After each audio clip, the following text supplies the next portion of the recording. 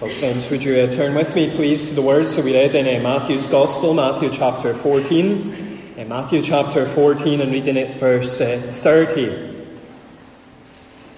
We read, "But when he," that is Peter, "saw the wind, he was afraid, and beginning to sink, he cried out, 'Lord, save me.'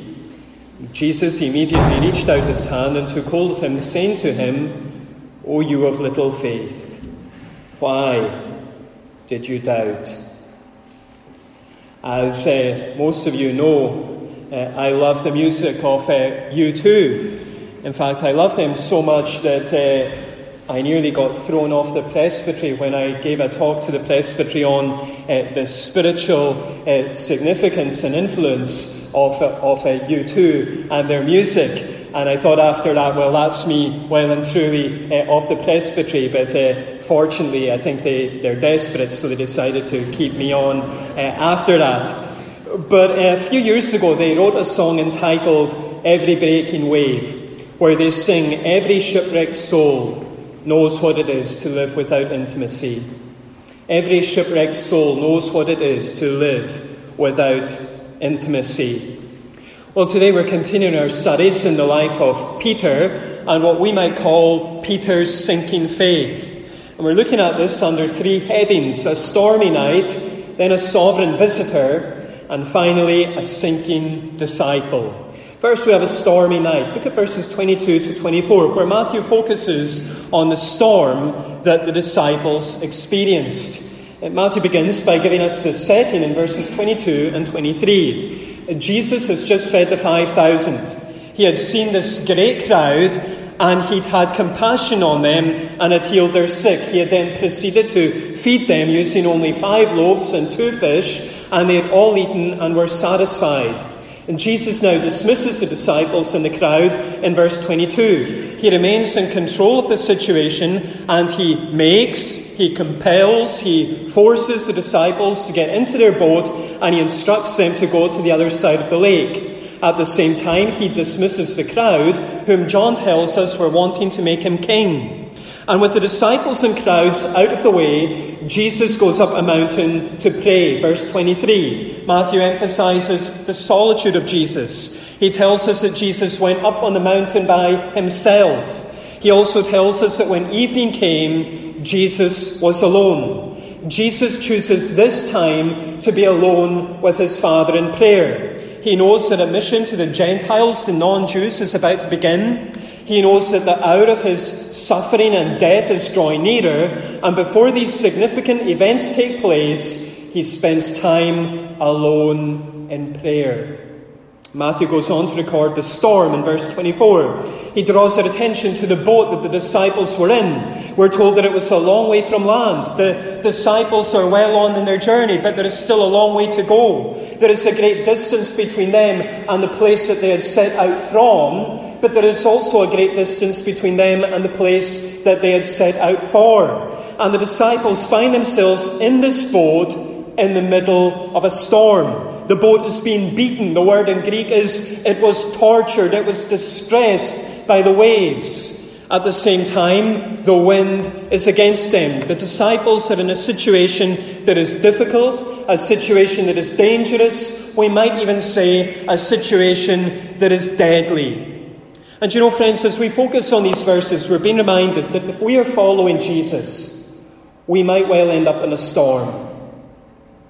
If we are following Jesus, we might well end up in a storm. That is what happened to these disciples. Jesus had told them to get into their boat to make for the other side. They had quietly done so, and they had followed his instruction down to the letter, and now they find themselves in a storm, all because they had followed Jesus. All because they'd obeyed his command.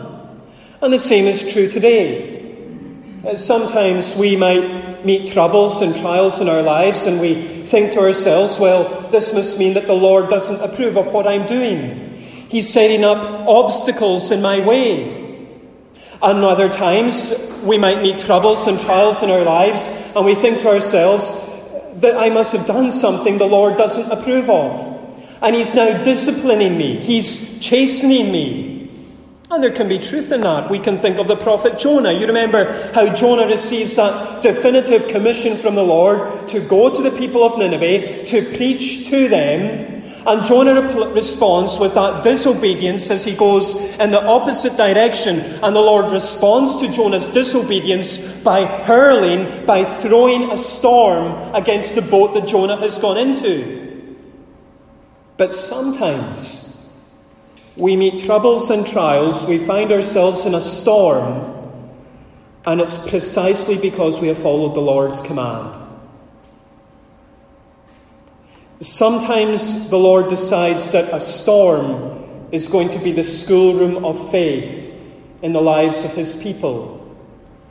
Sometimes the Lord decides that a storm is the best way to awaken his people to his all-surpassing grace, his all-sufficient glory. Today, friends, let's remember that if we are following Jesus, we might find ourselves in a storm.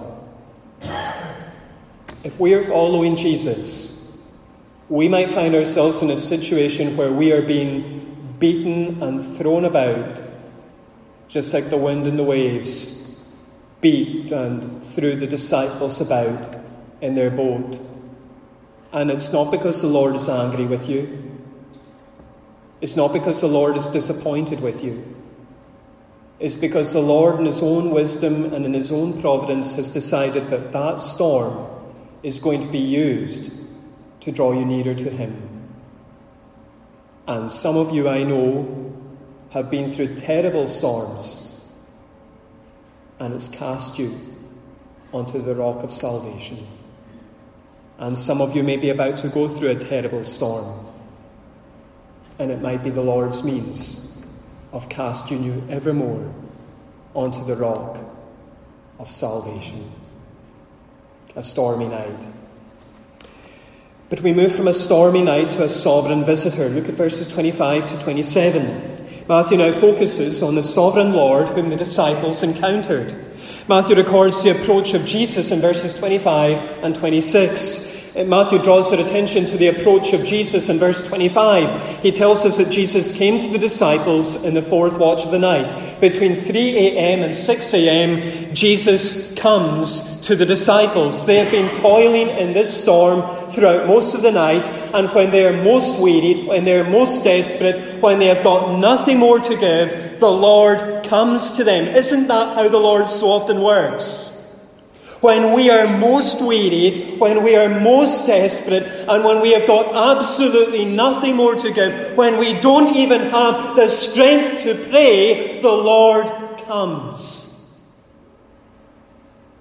And Matthew tells us that Jesus came to them walking on the sea. The sea in Scripture often represents the forces of chaos and evil.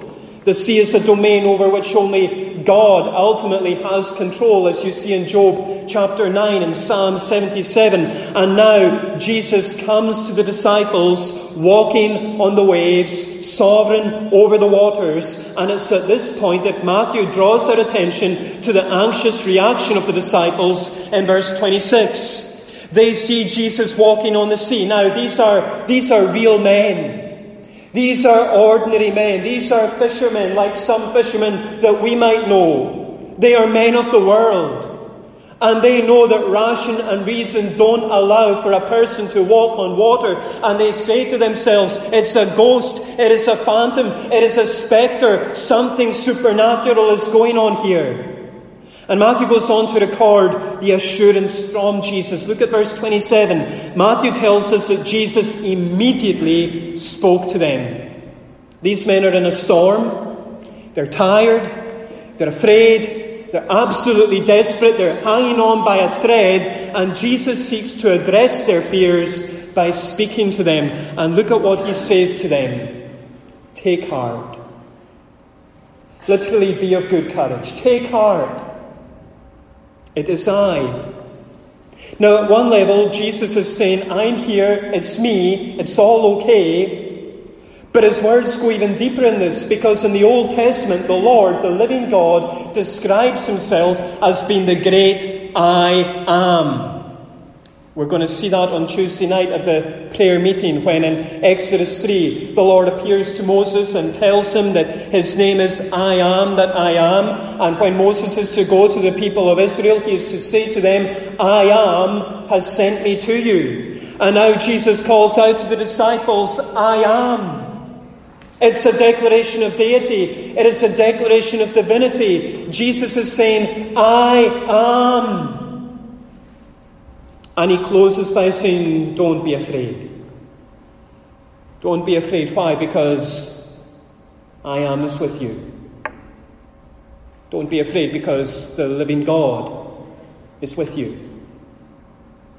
Friends, as we focus on these verses, we're being shown who Jesus really is.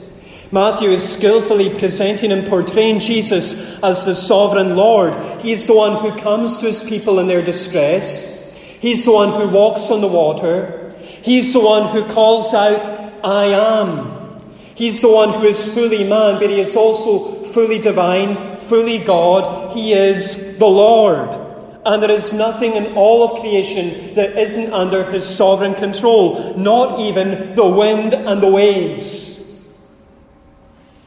I know I might get in trouble for saying this, but I'll say it anyway because he doesn't come to our church regularly. We're very glad to have Martin McLean with us. And Martin gives me grief for being such a John Piper fan. But I don't think anybody puts it better than John Piper when John Piper says the following: Jesus is supreme in every admirable way over everything, over galaxies and endless reaches of space, over the earth from the top of Mount Everest, 29,000 feet up, to the bottom of the Pacific Ocean, 36,000 feet down in the Mariana Trench. He is supreme over all plants and animals, from the peaceful blue whale to the microscopic killer viruses, over all weather and movements of the earth, hurricanes, tornadoes, monsoons, earthquakes, avalanches, floods, snow, rain, sleet, over all chemical processes that heal and destroy cancer, AIDS, malaria, flu, and all the workings of antibiotics and 1,000 healing medicines. He is supreme over all countries and governments and armies, over Al-Qaeda and terrorists and kidnappings and suicide bombings and beheadings, over all nuclear threats from Iran, Russia, or North Korea. He is supreme over all politics and elections, over the media, the news, the entertainment, sports and leisure, over all education and universities and scholarship and science and research, and over all business and finance and industry and manufacturing and transportation, over the internet and all information systems. As Abram Kuyper once said, there is not one square inch in the whole domain of our human existence over which Christ, who is sovereign over all, does not say mine. Now, I love you being here, Mark, and we're delighted you're on holiday with us, but you can't put it better than that. But the question is, friends, do you believe this? Do you believe that the one who was placed on Calvary's cross, born in Bethlehem's manger, is the one who is fully sovereign? Do you believe that Jesus is the great I Am? Do you believe that he is the covenant-making, covenant-keeping God that we read about in the pages of the Old and New Testaments? Do you believe that he is the King of Kings, the Lord of Lords? That he is the holy, holy, holy God whose glory fills the whole earth? Do you believe that one day every politician, every prime minister and every president is going to bow the knee to him, and that even now he is sustaining the breath in their lungs? Sustaining the breath in Putin's lungs, sustaining the breath in Liz Truss's lungs, sustaining the breath in Prince Charles's lungs. Do you believe this, friends? Do you believe, friends, that Jesus is the sovereign Lord? But as we focus on these verses, we're also being reminded of what this sovereign Lord, what this Jesus says to all his people in all their storms. He comes to the disciples as they find themselves in this great storm, and he says to them, "Take heart, it is I, don't be afraid." And that is what the strong, sovereign, supreme Jesus continues to say to every disciple in every storm. He comes to them in the storms taking place in their homes. difficulties in their marriages, and he says, "Take heart, it is I, don't be afraid." He comes to them in the storms taking place in their schools, in their colleges, in their universities, in their workplaces, and he says, "Take heart, it is I, don't be afraid." He comes to them in the storms taking place in the cost of living crisis. When if you're like me, you think, what on earth is the energy bill going to be for this month? And he says, "Take heart, it is I, don't be afraid." He comes to them in the storms taking place in their hospital wards, when they're at their weakest, when they're at their most vulnerable, and he says, "Take heart, it is I, don't be afraid." And he comes to them in the final storm, the storm that every person must go through at the end of life, and he says, "Take heart, it is I, don't be afraid." Friends, whatever storms we might be going through or about to go through, as Christians or as a congregation, we have the sovereign Jesus who says to us, "Take heart, it is I, don't be afraid." And I ask you, friends, with all my heart, do you believe this? Do you really believe this? Third and finally, we have a sinking disciple. Look at verses 28 to 33. Where Matthew now focuses on the sinking faith of one of these disciples. Matthew draws our attention to the walk of Peter, verses 28 to 31. We can begin by noting his request and hearing Jesus' response in verses 28 and 29. Peter has just seen Jesus, just heard Jesus, and he now, as Peter always does, and we'll see this more and more over these weeks, he just blurts it all out. And he says, "Lord, if it is you, command me to come to you on the water." He literally says, "Lord, since it's you, command me to come to you on the water." Peter loves Jesus. And he wants to be where Jesus is.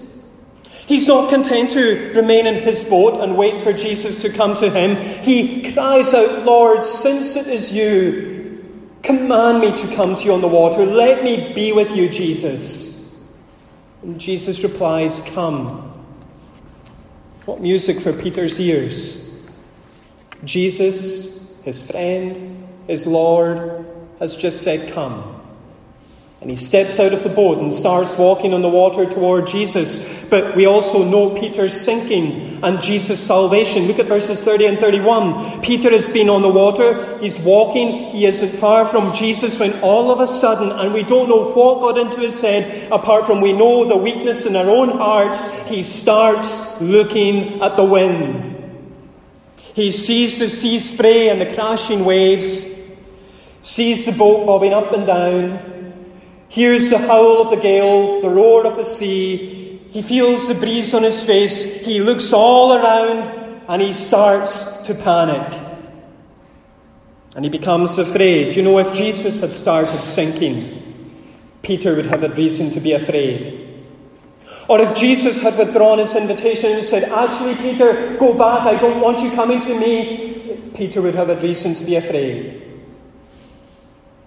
But he becomes afraid because he's just taken his eyes off Jesus. And he begins to sink and he cries out, he screams, "Lord, save me." And in that very moment, Jesus reaches out his hand, takes hold of Peter, saves him from drowning, and then gently says to him, "Oh, you of little faith, why do you doubt?" Matthew goes on to draw our attention, though, to the worship of the disciples in verses 32 to 33. He tells us that when Jesus and Peter got back into the boat, the wind ceased. Verse 32. Now, Matthew doesn't say that Jesus calmed the storm. But we know from Matthew chapter 8 that Jesus has power to calm the storms. And here, as soon as Jesus steps into the boat, there is this great calm. The storm ceases without even a word. And Matthew closes by saying that the disciples worship Jesus, saying, "Truly, you are the Son of God." Verse 33. They have seen him walking on the water. They have heard his words, "Take heart, it is I, don't be afraid." They watched him rescue Peter from drowning. They have witnessed the wind cease as soon as he stepped into their boat, and all they can say is, "Truly, you are the Son of God." They are putting Jesus into the highest possible category that they have. They are saying that Jesus is uniquely related to the one true living God. They are saying that Jesus is indeed Lord and Lord of all creation. Now, friends, as we focus on these verses, we're being given a picture of what happens when faith falters. Look at what happens to Peter. One minute he's looking to Jesus, walking on the water, and the next minute he's looking at the wind, succumbing to fear, sinking beneath the waves. And the same can be true of us. Jesus is the great object of our faith, who calls us to come to him. And the writer to the Hebrews tells us that we live the Christian life, we run the Christian race, looking all the time to Jesus. But sometimes, and you know this I'm sure, friends, sometimes we take our eyes off him. We start looking around us rather than at him, rather than at Jesus. And that can happen after we have made a good deal of progress in the Christian life. Look at Peter. He has walked to within touching distance of Jesus. He had gone that far. And for whatever reason, he then looks at the wind, looks at the waves, and starts to sink. Perhaps you're here today, friend, and you're sinking. You're sinking because you have taken your eyes off Jesus.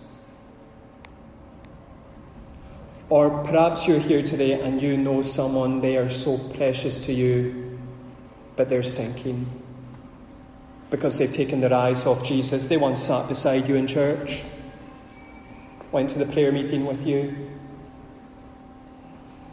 went to Bible studies with you, always were wanting to speak about the Lord, but they don't want that now. They're sinking because they've taken their eyes off Jesus.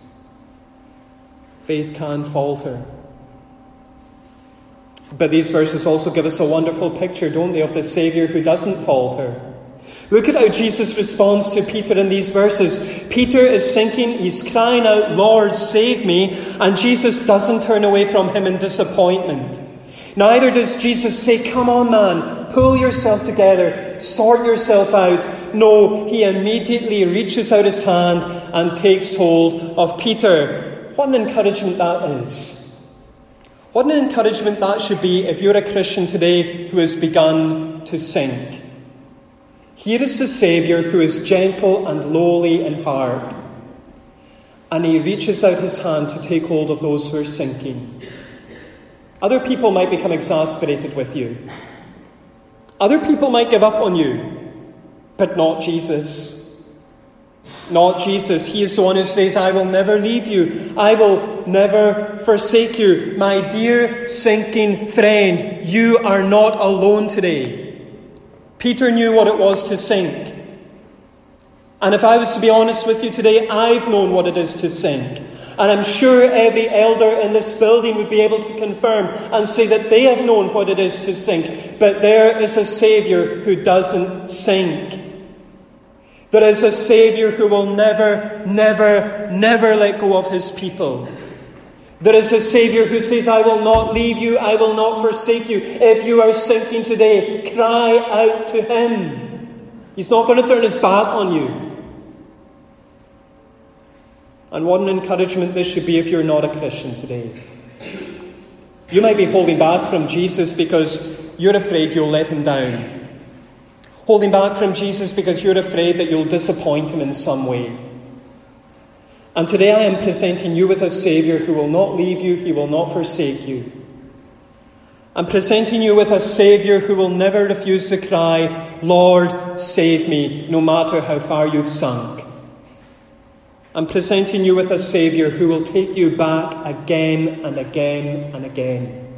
I'm presenting you with a Saviour who loves it when wayward sheep and wandering sons come back into the fold.